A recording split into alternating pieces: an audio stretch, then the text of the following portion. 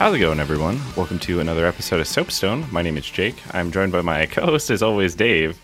How's it going today, Dave? It's going all right. How's it going today, Dan? It's going all right. How's it going today, Jake? Oh my gosh. So I've never been in this situation before. Jake, you got to pass it back to me. You got to answer. Dave. It's going good. It's possible. No, it's going pretty well. I've had a lot of time off recently. Play a lot of video games. Nice. Living the dream, you know. I can't remember if you guys actually answered. I think it was just pretty good pass. Pretty good pass. Yeah. Like, here's my biography of the recent days and weeks. Mm-hmm. I feel like we should introduce, or we can have, I don't know how introductions work, but would you rather self-introduce or be introduced? Right. Ooh. I've along with my plethora of technical knowledge, which we talked about in the pre-roll, I know how to self-promote, if nothing else. Oh, that's true. We'll leave you to it. Hello, my name is Daniel. Of course, I am a former Twitch streamer, and I'm a big fan of video games. That's only been furthered by the 2020 disaster we're all living through. So being able to sit and play games is pretty much my Jimmy Jam. Yeah. Well, we have that. we do have that in common. Oh yeah, that we do. You could say it was a primary bonding apparatus. Yeah. So playing Dota 2 and what the hell is that building called on campus? Whatever. It's fine. Care, right? Yeah. I almost got in trouble because I was too proud of my Lich gameplay. And, sacrifice with the best of them. This isn't a Dota 2 podcast. It could be, but we're talking about something else. I mean, we're like 3 years overdue for another one. There's been a lot of changes, so maybe in the works. We're only if you guys want to have like a 2-hour discussion just about Aghanim shards, like I'm down. Dave has tried. I have a new religion for you guys to join. It's the Church of Tidehunter Aghanim Shard, and it's great. But we'll talk about that later. Yeah, I know. Well, this is our dedicated like off time.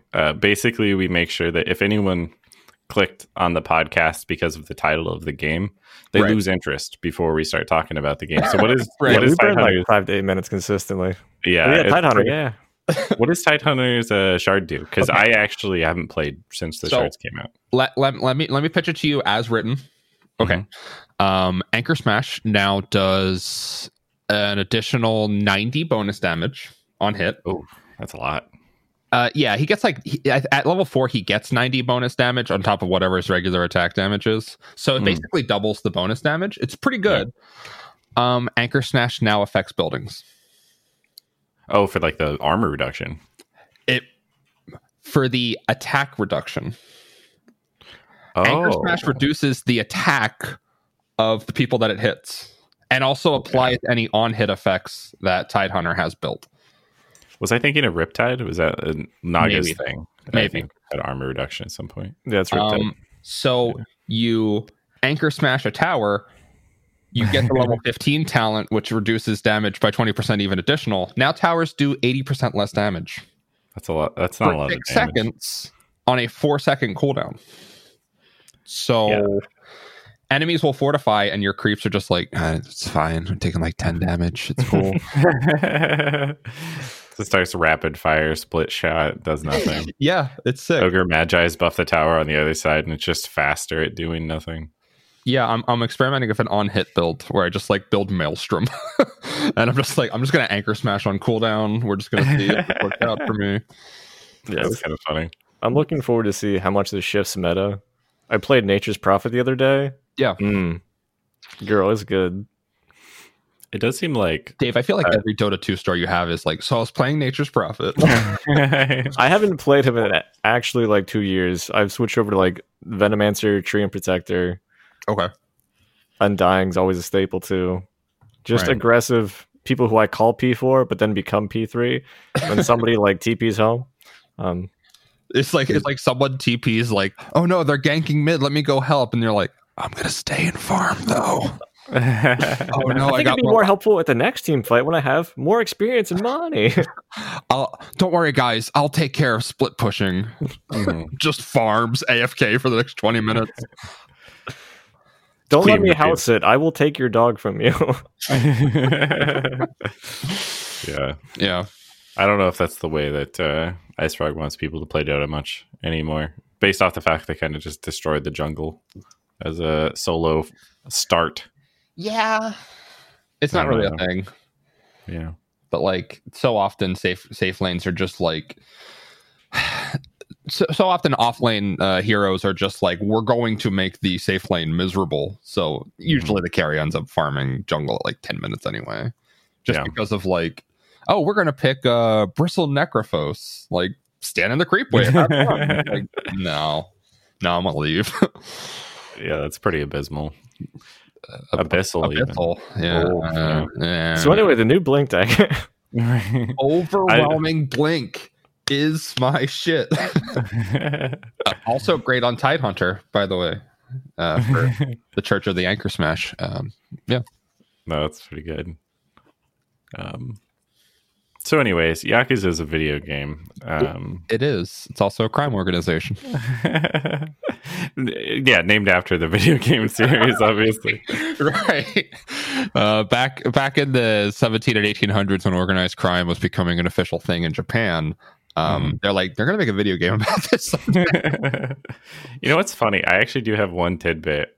Sure, go ahead. For this, which was like, I at least read this somewhere. I don't know how you verify something like this, Wikipedia, but like actual Yakuza, like real life members approved of the portrayal and like of Yakuza, like interpersonal relationships, things like that, for Yakuza 0. You need to check out I probably should have had this preloaded.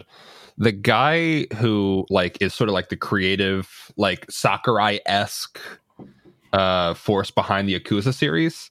He literally like dresses up and has his hair cut and tries to appear as if he is himself like a Yakuza like strong guy thug. Oh my gosh. Yeah.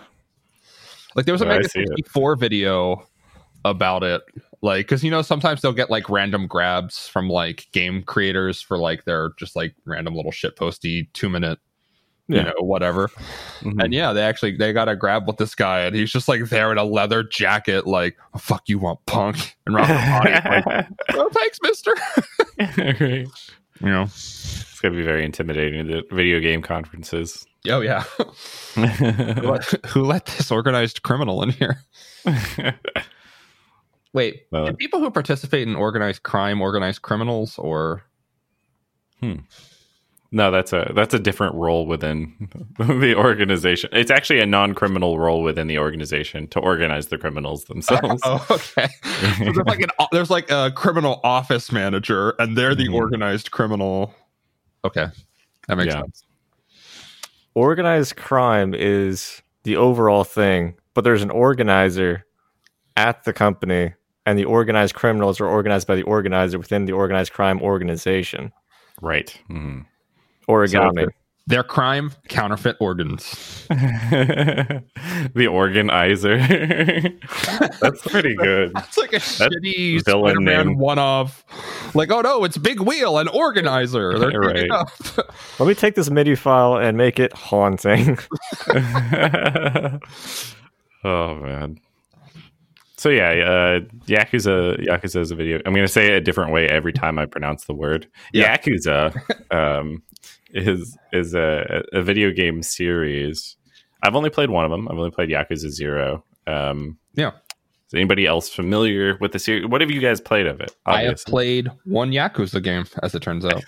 Excellent. Conveniently, this one. I played a little bit of 0, a lot less than Jake. I did beat the game. With the band.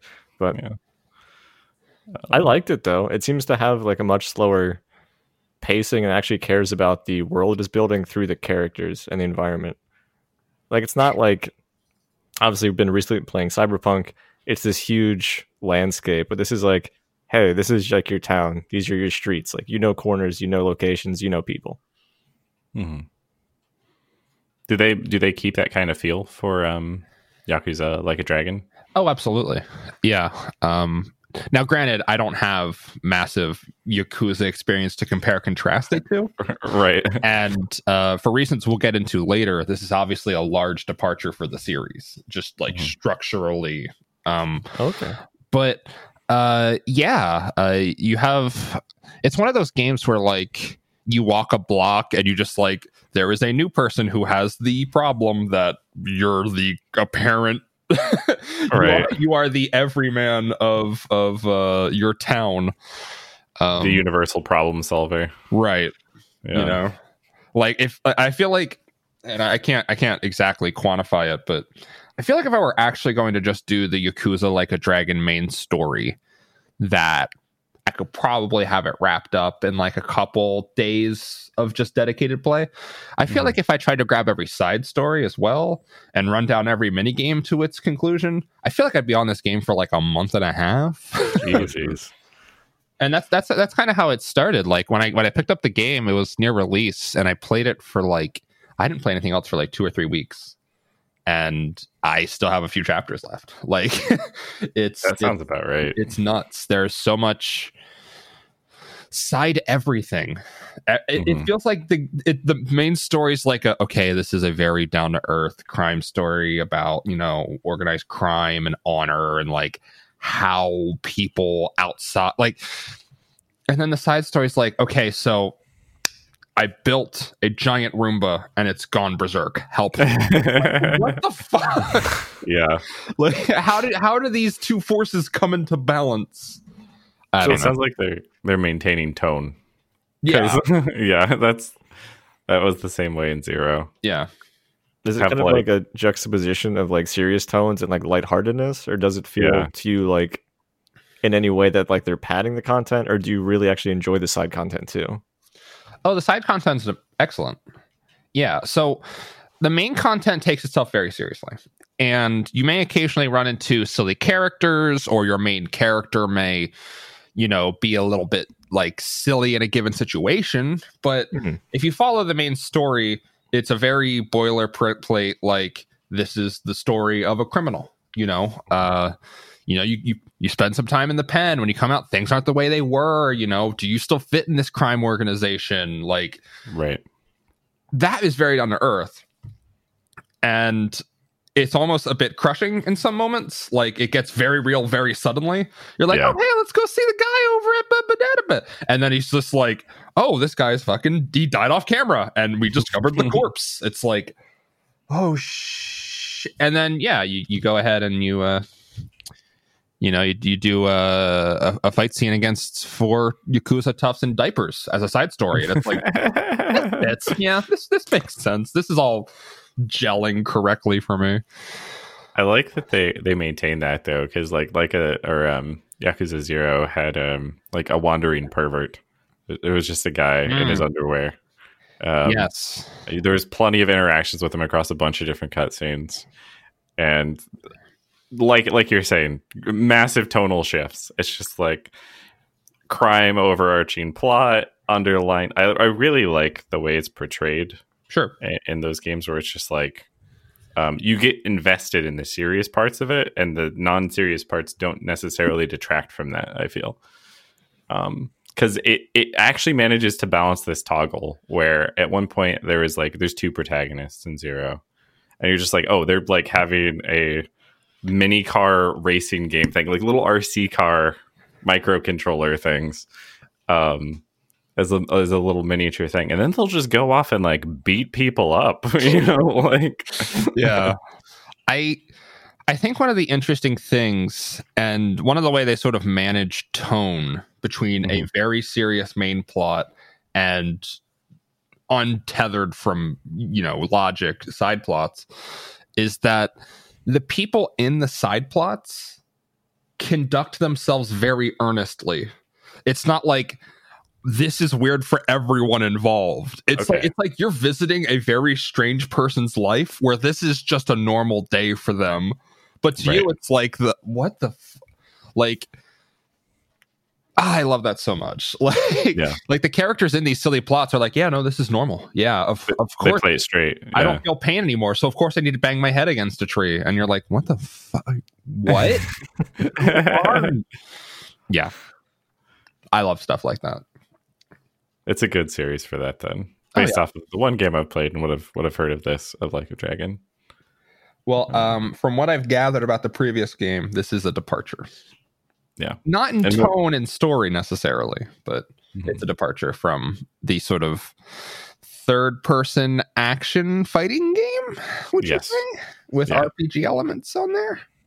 Like you like level up and like gain like skills and moves and stuff, right?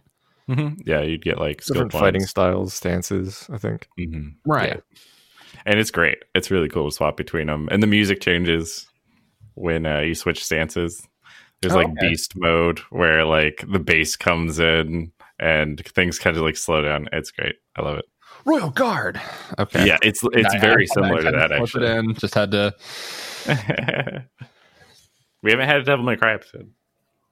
If you ever want to, Devil May Cry 5 just had their special edition come out with Virgil.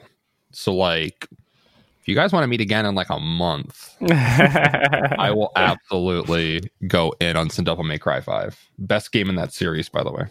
Oh, bar none. That's a hot take. Yeah. So what made you pick up Yakuza? You said it's different. Like, in what ways is it different than the previous in the series? And what was like, this is the one I want to pick up? Because it's a pretty recent release, but it's not like the old ones that have been like, I don't know if they're recreates, like remasters or whatever, but they're definitely kind of making them available in the Western audience where that wasn't done so before. Right. What made you pick this one up? So if you were to go on a gaming forum, like launch of GameFAQs.com, and go over to some Yakuza forum, and you were to ask the question like, hey, what order should I play these games in?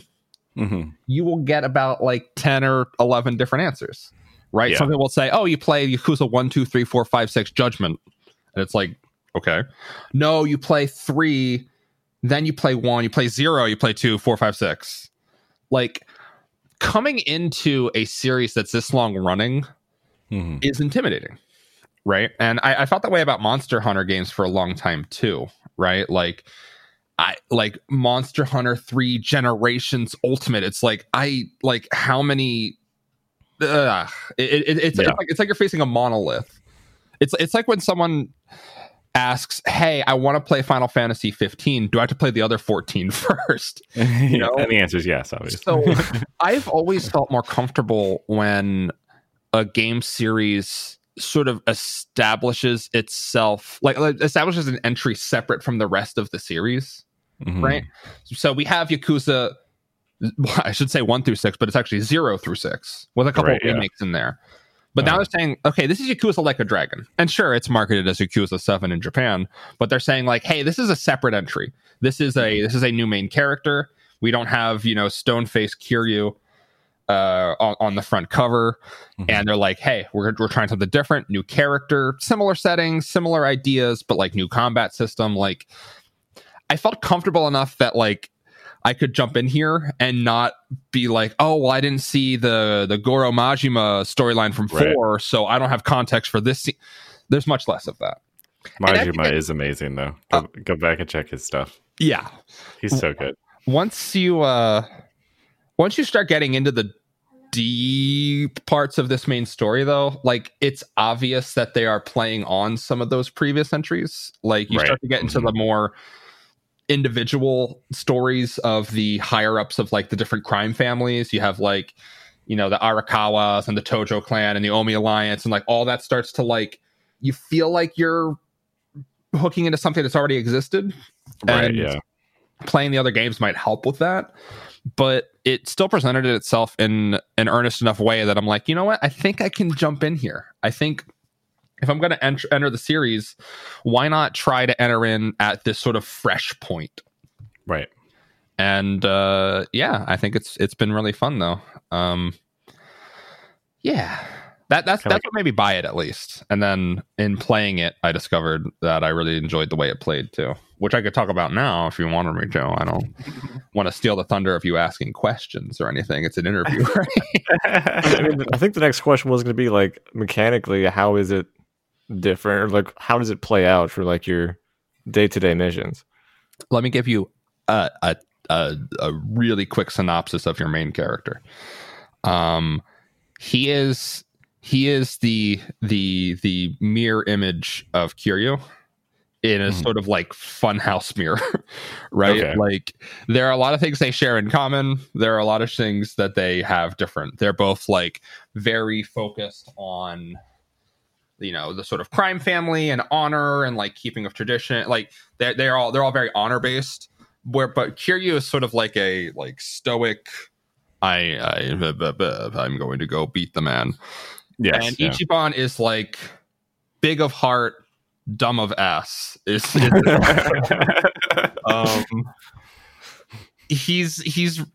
just a really zany main character, and his story is that like he grew up in a brothel and he didn't like to be among brothel people, so he stayed in his room all day and played Dragon Quest. So he sees himself as a JRPG hero.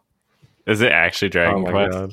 Like name brand? Specifically says Dragon Quest. Okay, that's great. Specifically say that. So, and I don't want to get too much into theory. I don't want to get in the weeds of why the game plays out this way. In the weeds of weebs, yeah. In the weeds of weeds. In the first like 5 minutes of gameplay, your character takes some blunt force trauma to his head. Like a guy with like brass knuckles like blocks him. From that point forward, the game is a JRPG. Now, I'm not saying he got head trauma and it made him visualize the world as an RPG, but like I think that's kind of what happened. I think he has brain damage and no one's addressed it. It's like that's a great take on it and introduction too. Yeah. And his friends, like he has a friend, because you know you always have like the side character, like I'm going to narrate your personality at you because you're a new character. He even has a friend that's like, I know you could just beat this guy's ass. Like you have this guy outmatched. Why do you wait for him to punch you back? Like why do you idle animation?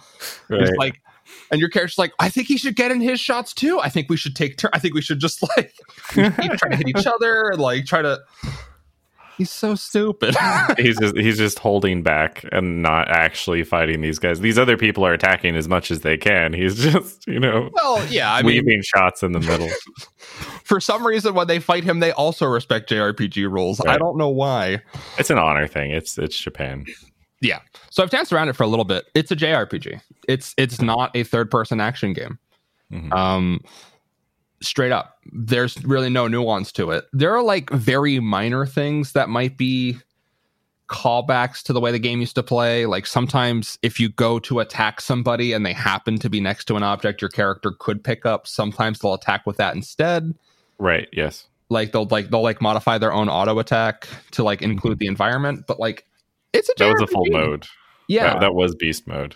Oh, that was and Zero is you would kind of like crouch down like you're like half sumo wrestler stance, and then if there was like a motorcycle or a bicycle or literally anything near you and you made an attack, you would pick it up and hit them with it. Right. And it was fun. Not fun for the stroller you picked up though. Yeah, that kid will never be the same.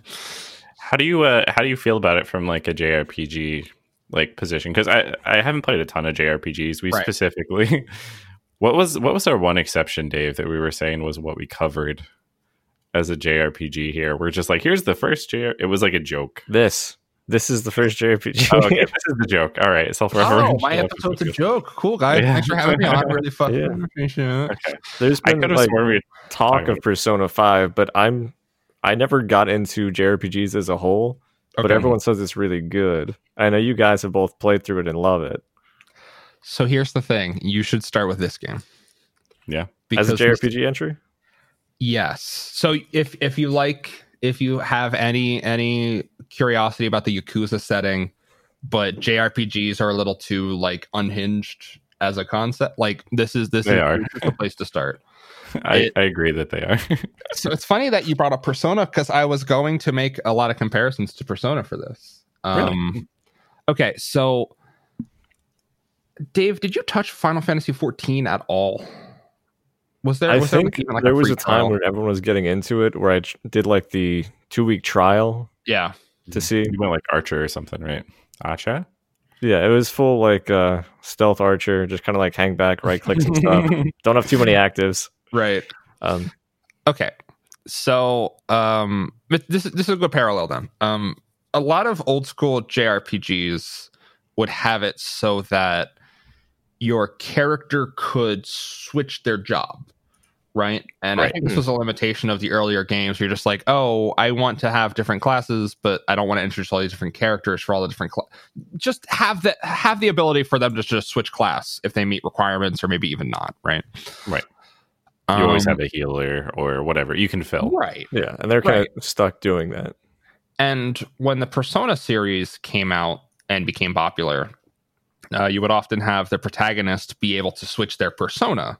Yeah. Right. The protagonist the wild card was like the full Arcana, and could just be like, I can capture persona like Pokemon, and I can switch. And then each persona would have like different stat breaks. The personas themselves would have levels, and then they would sort of give those abilities to the character, right? Because that was the Pokemon you had out, right? It's kind of an excuse to have more depth on the protagonist too, and you didn't have to worry about other characters as much. Right. Yeah. And it lets people not feel pigeonholed by their character, their main character, their protagonist. Like, oh, this is your character, and they play this way, no other way. Yeah, I picked Bulbasaur as my starter persona. And I never caught another persona. It was just Bulbasaur to the end. Yakuza plays like that, and it's very odd to say that Yakuza is Persona 6, but that would be odd to say. That would be odd to say. I'm not going to say it, but yeah. So there are two leveling systems in the game. You have your character level, which is just your character gaining base stats. Some characters gain more stats in one direction. Some people are just more natural magic casters or whatever, and they'll get more int and MP rather than like HP strength armor, right? So characters have a sort of natural predilection towards different stat builds, right? Right. Sort of like neutral stat gain in like Dota or something, right? But then you also have, I should say, characters also get abilities based on themselves, right? Like, so if you have a character with a specific background, they might have abilities or passives or something related to who they are as a person, not necessarily what they do. Like their signature stuff. There's a character Nanba, and you're introduced to him, and he is a guy who's been living on the streets for a while. Like, he is homeless. He does not have any set residence or job. He just makes enough money to feed himself and keep going, essentially. And he has abilities related to that background, so your character can level up in that way. But they also have a job system, not too different from Persona, not too different from Final Fantasy 14, where you can like level up different jobs. But this job system is so on the nose, it's actually almost irritating, but it's actually endearing. In order to change your job, you have to go to the unemployment office. And they're like, I think we have a job opening for a chef. And you're like, chef it is. And then you get to the next combat. Oh, going back to the character has brain damage theory. So random encounters are, you just see people on the street who are like in a posse, and they're like looking threatening, and like if you get too close to them, it starts a battle. Right? Like Dragon Quest. Exactly like Dragon Quest. So as you approach them, they seem like relatively normal people. They might have like gang merch on or whatever, but they're people on the street. They're normal people. But when the battle starts, your character almost imagines that they almost like transform into more threatening versions of themselves. Like they'll get like red eyes and like their outfit will change. And a guy who was like maybe like 230 pounds, 5'11", turns into like a 7 foot, like 400-pound bruiser with like a sledgehammer. Like they start LARPing from reality. Yeah. But also, your characters transform themselves as well, so that they have a full outfit corresponding with their current job. Oh, so like if your character's like, okay, you should pick up a job as a chef. Battle starts and suddenly he's got the tall hat on. He's fighting with dual spatulas, like completely unhinged. And then the combat ends and it's just like, I guess we'll just have our regular clothes on. I guess. This is basic. What I'm deriving from this is like how much importance Japan puts on career, like for personal development, personal identity, right? It's just like, oh, peak you. That's just you at work. That's just you are your resume out there on the streets. Even if you're homeless, you can contribute to society. Yeah, I was thinking of making that joke since you were opening this job system and your description was like, and you have this guy who's a homeless guy, right? And he has no skills. He's exempt from the system entirely. He's a throwaway party member. So the funny thing is, like, his job when you start off is homeless man. Like that's his profession. I don't know how that is, but yeah, low income job for sure. Right. So like, I was gonna go ahead. So somewhere along the way, you mentioned that certain people have different scaling for stats, whether that's like the typical breakdown, strength, agi, magic. Yeah. How does magic look in this game as far as like MP or whatever that meter is for usage? Okay. Let's use the example of Nanba, the homeless dude. Okay. Now, in my game, I noticed that he had high-ish and he had like slightly more MP. Is it even called MP? It might be SP, Japanese games. I don't know. Yeah. He had slightly more magic resource than the other people in my party. And I was reading job descriptions for him over at the unemployment bureau, which is never not going to be funny to me. And there was a job description for a chef, and it's like, attacks with magic flame-based attacks, and later on gains access to like cutting attacks, like with like cutlery and knives and stuff. So I picked it up, and he had an ability called like flame roast or like flambe or something. And I'm like, oh, let's see what this magic spell looks like. So I select my character, I select flambe, I select a target. He like runs up, he pulls out a creme brulee torch and goes. He just like reads. The homeless guy job has a pyro belch where he'll take a swig of gasoline and like have the lighter and just like sprays a stream of fire out his mouth. It's magic attacks done in an extremely mundane fashion. That's funny. Like it doesn't. There are a couple exceptions where it breaks the complete frame of plausibility, but they try to like narrow it down to be almost like normal. For example, lightning as an element is normally like, oh, you have a taser or like a cattle prod or something, right? Like, yeah. What's funny about this is this actually reminds me in a lot of ways, as you're describing this, of South Park Stick of Truth. Okay. Which was not a comparison I was expecting to like make. But it's the same sort of setup where there's like the fantasy elements that you expect, and it's all implemented in a mundane way. That's an apt description. That's actually pretty smart. Yeah. I mean, they're completely different games. They're nothing alike, but they, yeah. And the thing is, like, okay, so if you get into like the minutia of just trying to like be an optimal player, and you're trying to look at like this does the most damage, this is an AoE attack, this has this element, sometimes you like forget how silly the game is. And for me, I've just had moments of clarity where I would be in the middle of a boss fight or like fighting several dudes, and I'm like, oh, this lady has an AoE slicing attack. Let me try that. And it's really effective. But you look at the actual attack animation, and she just like pulls out like a handful of thumbtacks and just like overhand like chucks them at people. It's like it's if you just want to break it down to be mechanics, it's a fine game, but it's presented in such a silly way that I can't help but like smile just thinking about some of the different characters.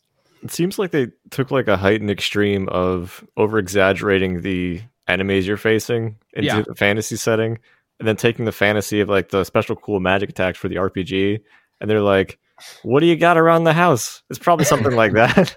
Yeah. There's a character who's like sort of an optional character only if you like max out a very specific mini game because I guess. And her default job is clerk.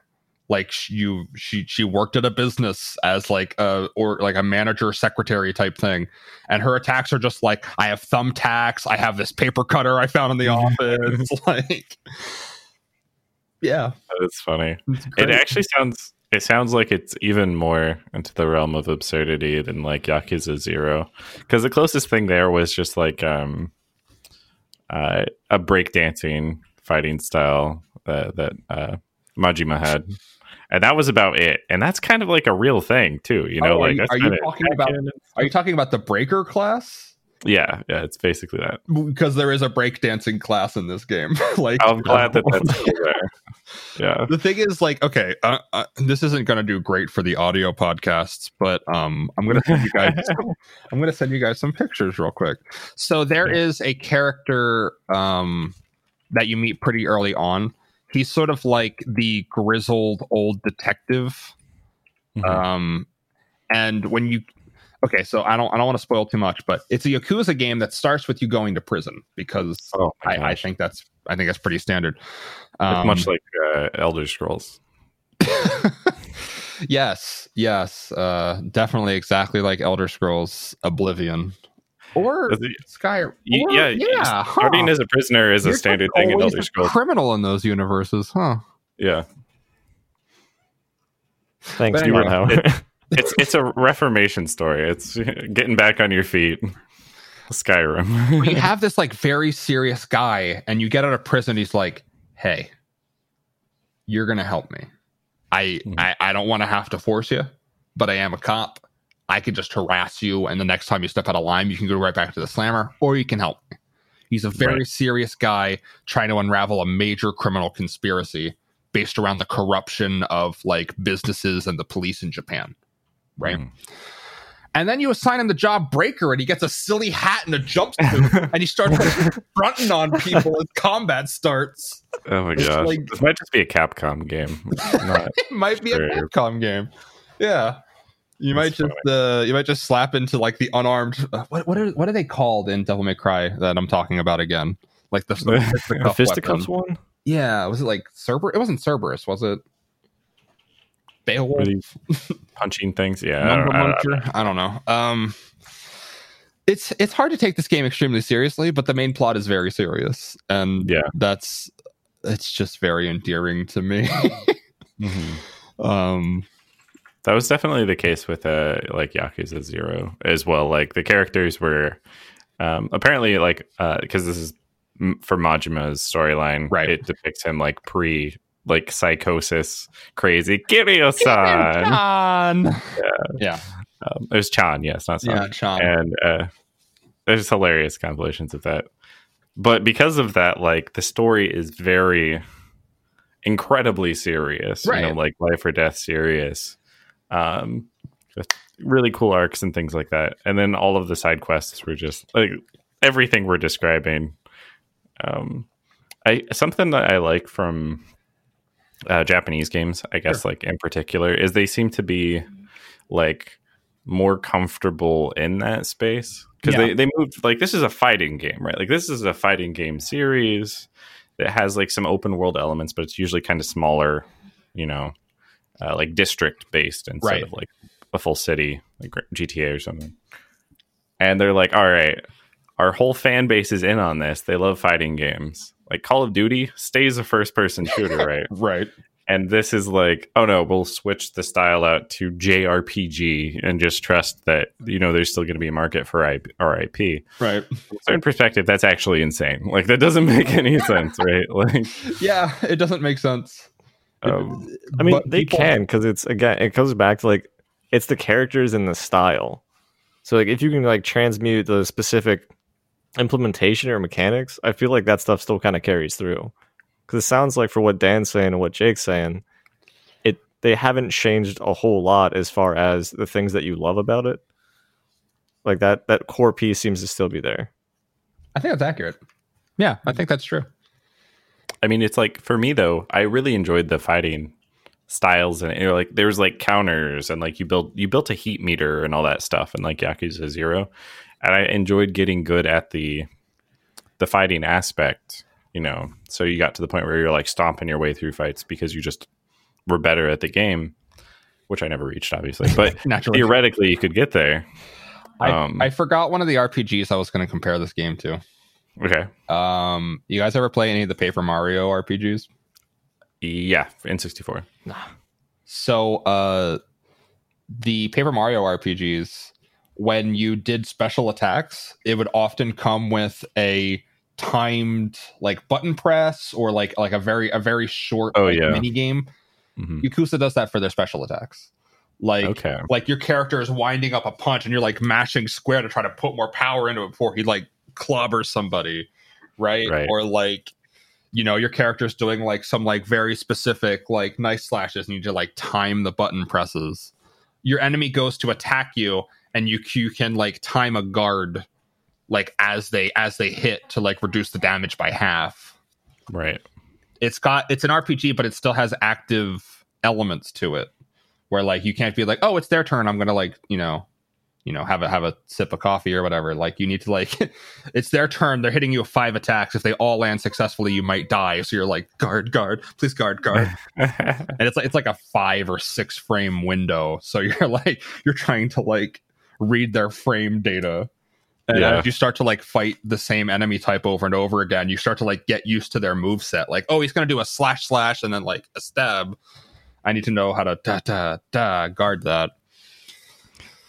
That definitely like that exists as a I feel like I don't know for Western games. Maybe a little bit. Okay. But like for Japanese games, quick time events they've always been trying to make them work for like forever in some capacity, right? And sometimes it works, sometimes it doesn't.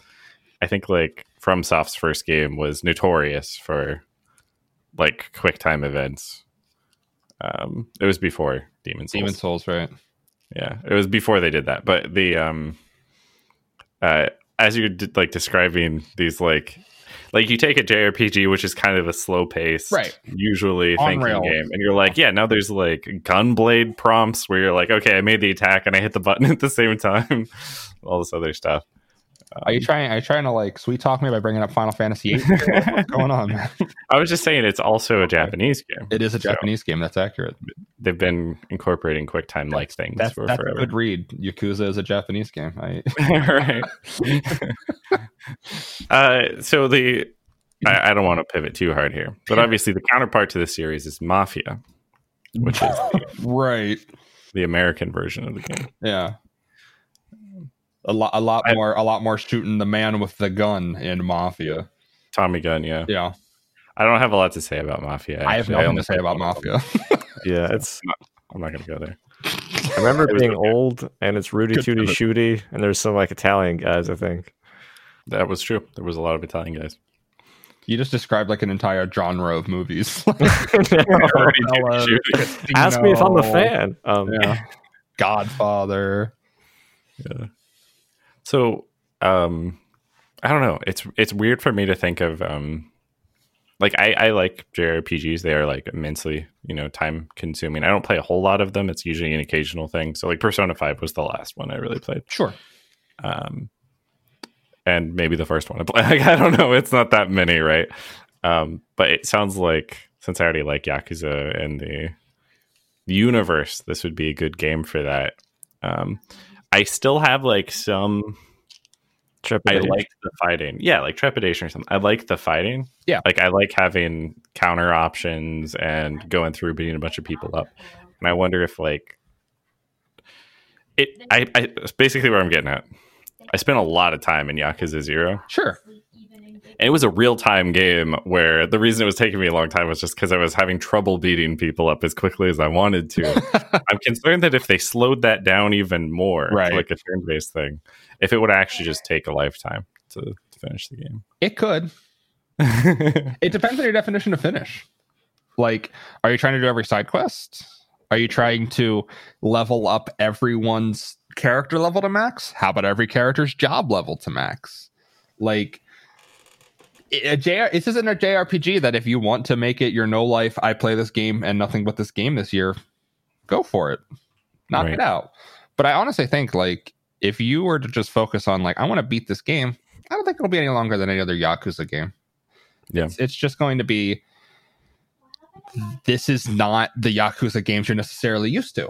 You know, that there are going to be these new elements that you know, differentiate it. And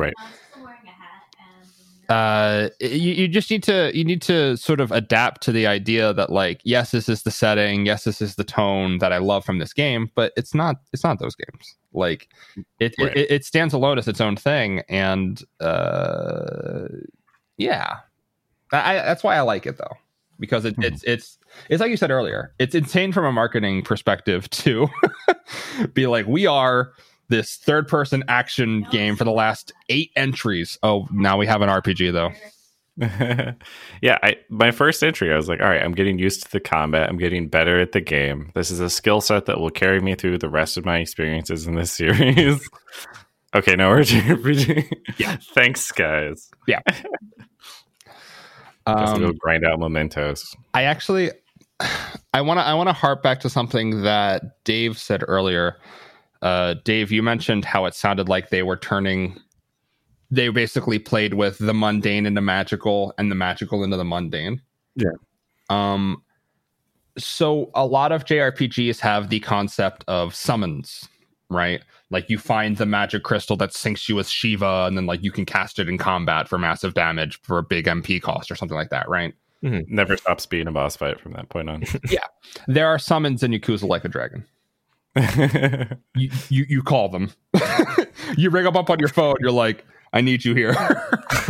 And then a guy shows up, or a legion of crawfish, or a man in a diaper, or a giant Roomba. You have them on speed dial. Oh my gosh. And look, if you were to just let me sit down in a room and let me space out for a few hours, there's a lot to talk about with Yakuza Like a Dragon, but I can't possibly think about them all. I can't remember everything I've experienced, because there are so many side quests that each have their own little flavor and feeling. And yeah, there are like 7, 8 mini games that are all fleshed out and have their own progression. Yeah. There's a kart racer in this game. Like, and there are characters that are very passionate about their kart racing, and like they hold grudges, and they're like they challenge you to special matches in the kart racer. Like, and there's a progression system for your kart. Buy new karts, upgrade your karts. And Yakuza doesn't have to do that, but it fucking does. I like when they always, like, I say they always. I like when games add in little things you can do. Yeah. So, like, maybe you're playing with somebody, or maybe you're like, this overall genre is not my entire thing, but it's recommended. I'm enjoying it. And then they, like, pepper in, like, a little bit of something else that you do know and love, whether it is kart racing or, like, a fighting thing, or maybe it's just fucking pachinko. Sure. Maybe it's chopping wood in Shenmue. Just kidding. But like, when they add little other hooks to get you in, it just because if you find one you love, it doesn't feel like, oh, I have to go do the side stuff. You're like, where's the next one on the map? Yeah, there was in Yakuza 0, there's an entire optional system which was managing a cabaret club.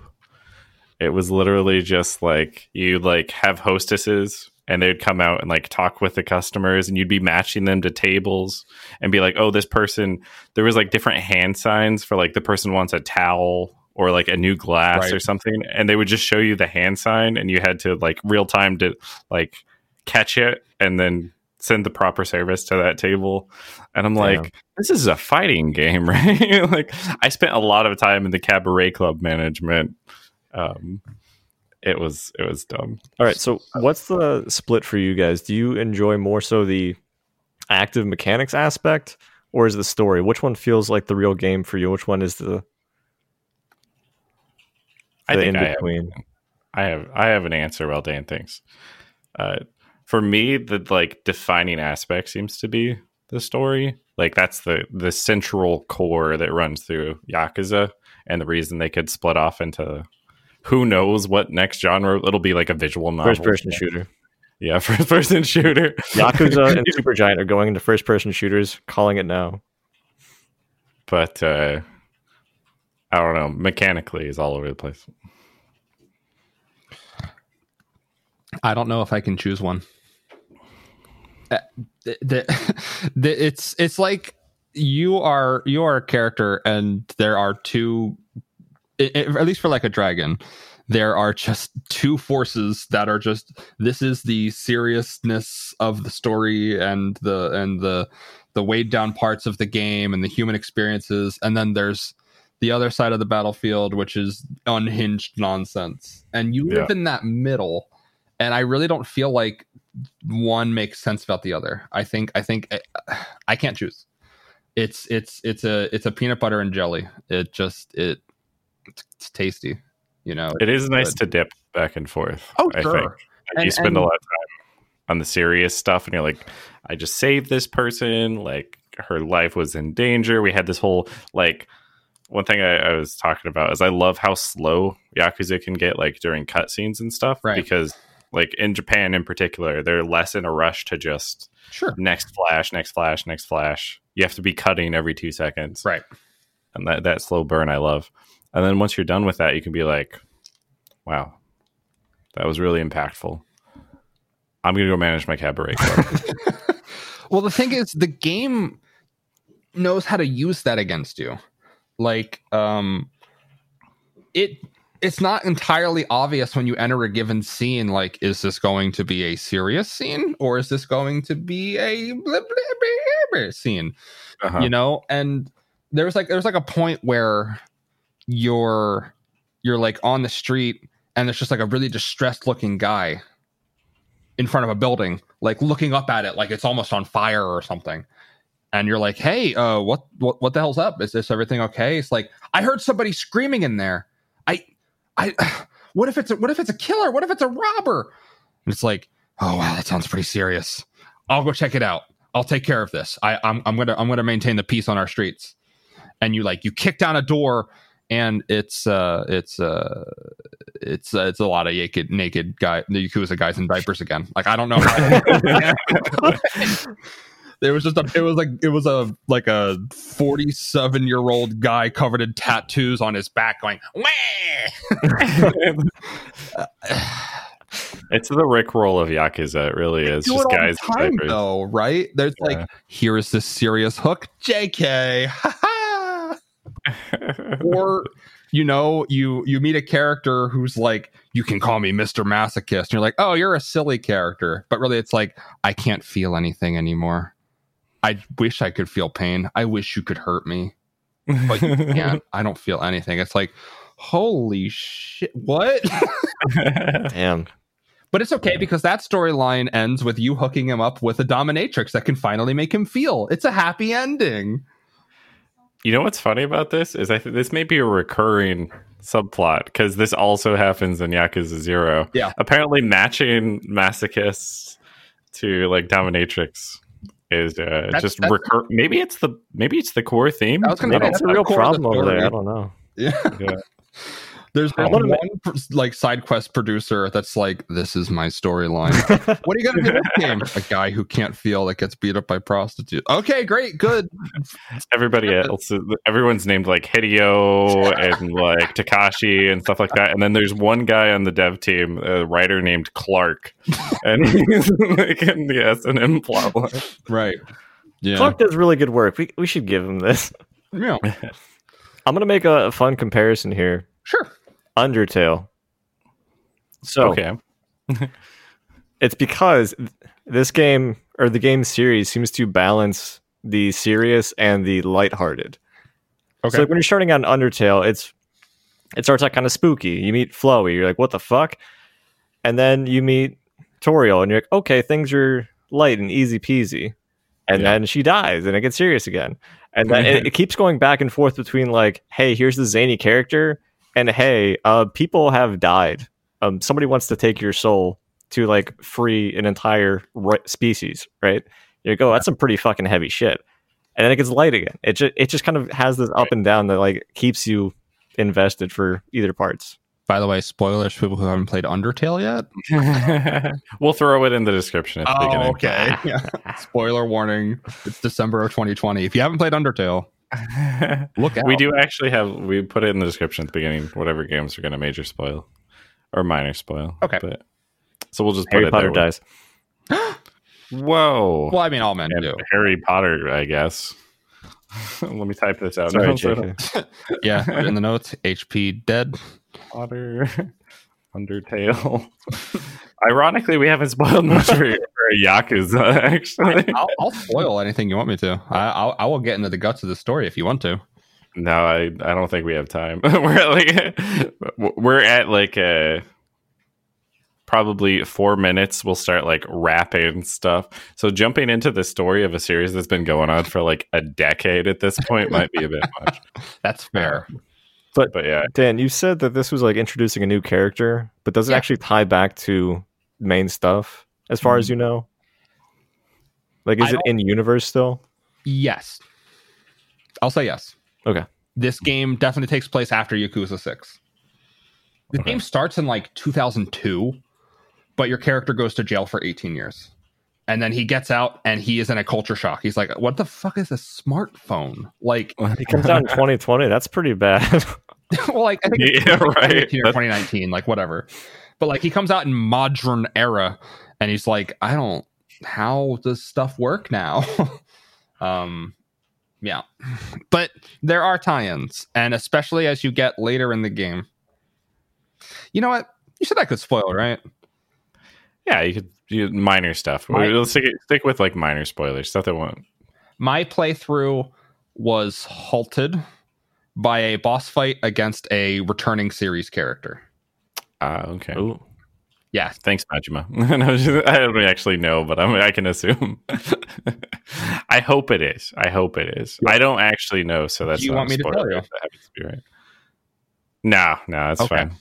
We'll leave it. We have some diehard Yakuza fans amongst the 4 people that listen to the podcast. You have some diehard Yakuza out in the audience. Just like, right. Guys with full dragon tattoos on their back. By the way, your main character does not have a dragon tattoo on his back. He has a dragon fish tattoo on his back. So is the title like a dragon? Because it's like, it's not, he's a dragon. It's like a dragon. I know you're. It's not comparing him to a dragon. I know you're bringing out this like Jerry Seinfeld stand-up skit voice when you're right. Yeah, accurate. Okay. I mean, the advertisement for the game, at least in the West, I think it's just Yakuza 7 in Japan, or like Yakuza 7 Dragon or something like. It's Mother 4, I think. A lot. Yeah, it's homebound. When this game was advertised, it would sort of flip through like a dragon, like a chef, and it showed a guy with like a spatula attacking, like an enforcer, it has a guy with a riot shield. Yeah, your character's like a lot of things, but not quite. That's just his job, okay? I haven't unlocked the dragon job yet, but I'm working on it. I'll get there. That's definitely Prestige. That's some of the in-game stuff. New Game Plus, you can become a dragon. Rawr. You've earned it. Here is your Zippo.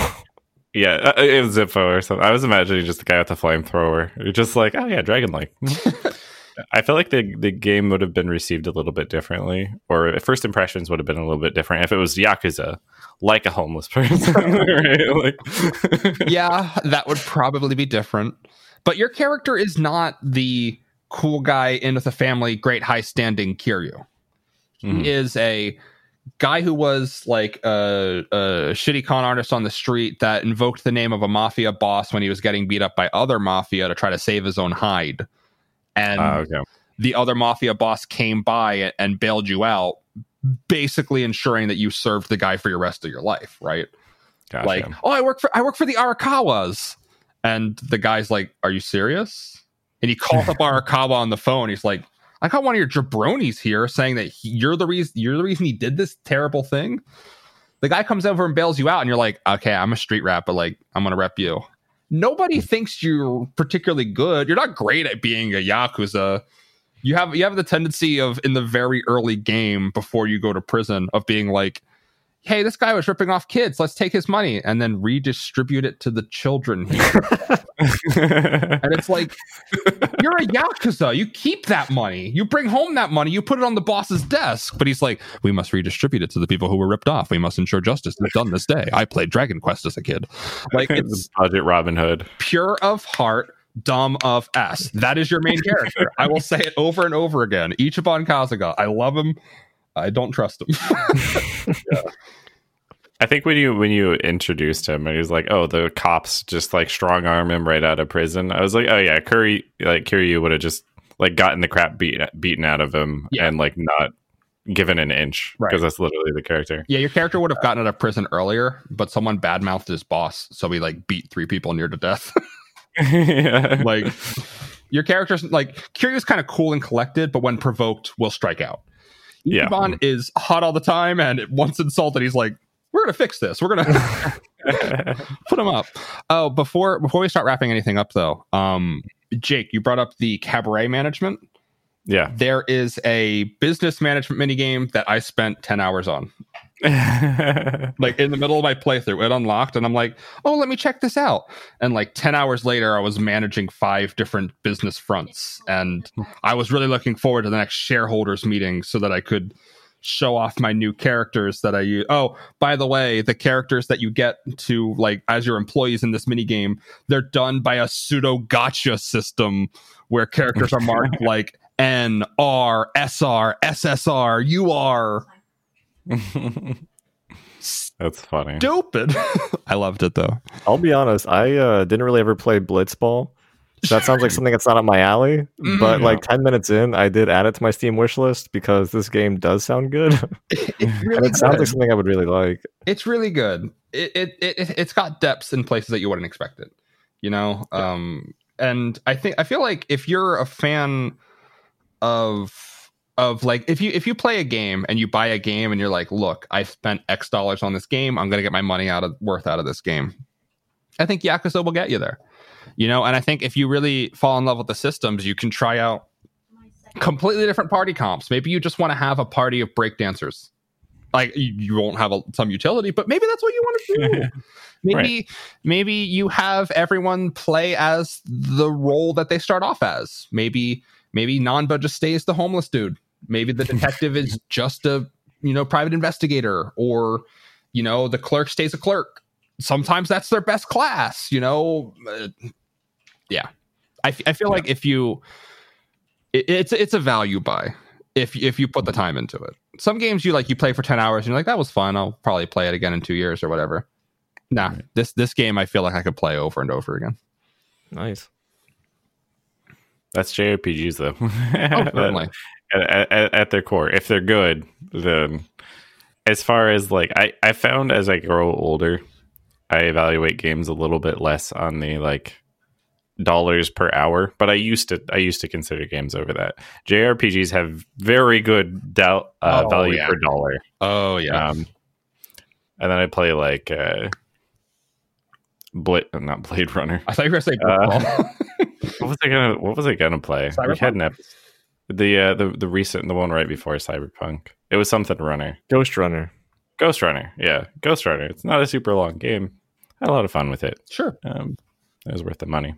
But yeah, no, it's it sounds like a good JRPG entry and a worthy first JRPG episode for the podcast. Hopefully this tides people off for the next 3 years. Well, when another JRPG comes out that you guys have a modicum of interest in, let me know and we can maybe look something up. Looks at schedule. Yeah, 3 years. Yeah. Yeah, I think it's just how long they are. Right. And it feels like there's so much to talk about, like within JRPGs. Yeah, like it's really tough to be holistic in the coverage. I think sometimes. I think that so we don't try. Oh, okay. Okay. Yeah. But yeah, any final thoughts for people? Life advice. Life like advice. Wu-Tang Financial. No. Invest in Tesla, or is it too late? I don't know. Yeah, get all your investing advice from our Wall Street bets. That's definitely the path to a solid financial future. Dave's shaking his head in the background. I feel like Yakuza Like a Dragon has a solid core, and that's fine and good. But I think that the small interactions and the shorter storylines and just the in the moment gameplay is why I regard this game so highly. And I could talk on and on about individual plot lines or individual character interactions or side quests, but it wouldn't do it justice. I think that a large part of the reason I like this game is because it has those little moments. And if that sounds like the kind of thing that you would like, then yeah, I'd recommend it full-heartedly. Nice. Is that enough for you, Dave? Are you all aboard? You gonna play JRPGs? I'm at least curious in checking this out. Yeah. And as like a parting thought, I was thinking, I've heard it said that like if you want somebody to pay attention to what you have to say, you don't scream it through a mic. You kind of just speak at your normal decibel. Let people come to you because they're going to be invested in what you're actually having to say because they have to exert the effort to listen. And if you listen to something like Yakuza, you can hear like a really great storyline across the series, or you can hear a Japanese man crying like a baby in a diaper. So you don't know until you put your ear to the street, though. Exactly. Yeah. Whether it's crying baby man or or plot line across the years. Yeah. That sounds good. Well, thank you, Dan, for coming on the episode. It was good. I know. We've had you on the list. We're kind of like talking about covering different games for a while and stuff like that. I'm glad we could finally get you on here. Sure. It feels like we have very good coverage of this game, despite like Dave and I not knowing too much about it, like going into it. So, thank you again. Yeah, my pleasure. It's good to be here. Well, I think that's about it. I already asked if there's anything else, so you can't do that again. Is there anything else? It's like, did I not give you a good enough closing sound bit? Like, you're like, no, it was really good actually. Some more content out of me. So my concern sometimes is we have an outro that's like too good. It's like, oh, that was too good of a transition. And much like the intro, I like things to not flow that well. Right. And as always, we'll see you in the next one. Yeah. Have a good night. And good luck. Roast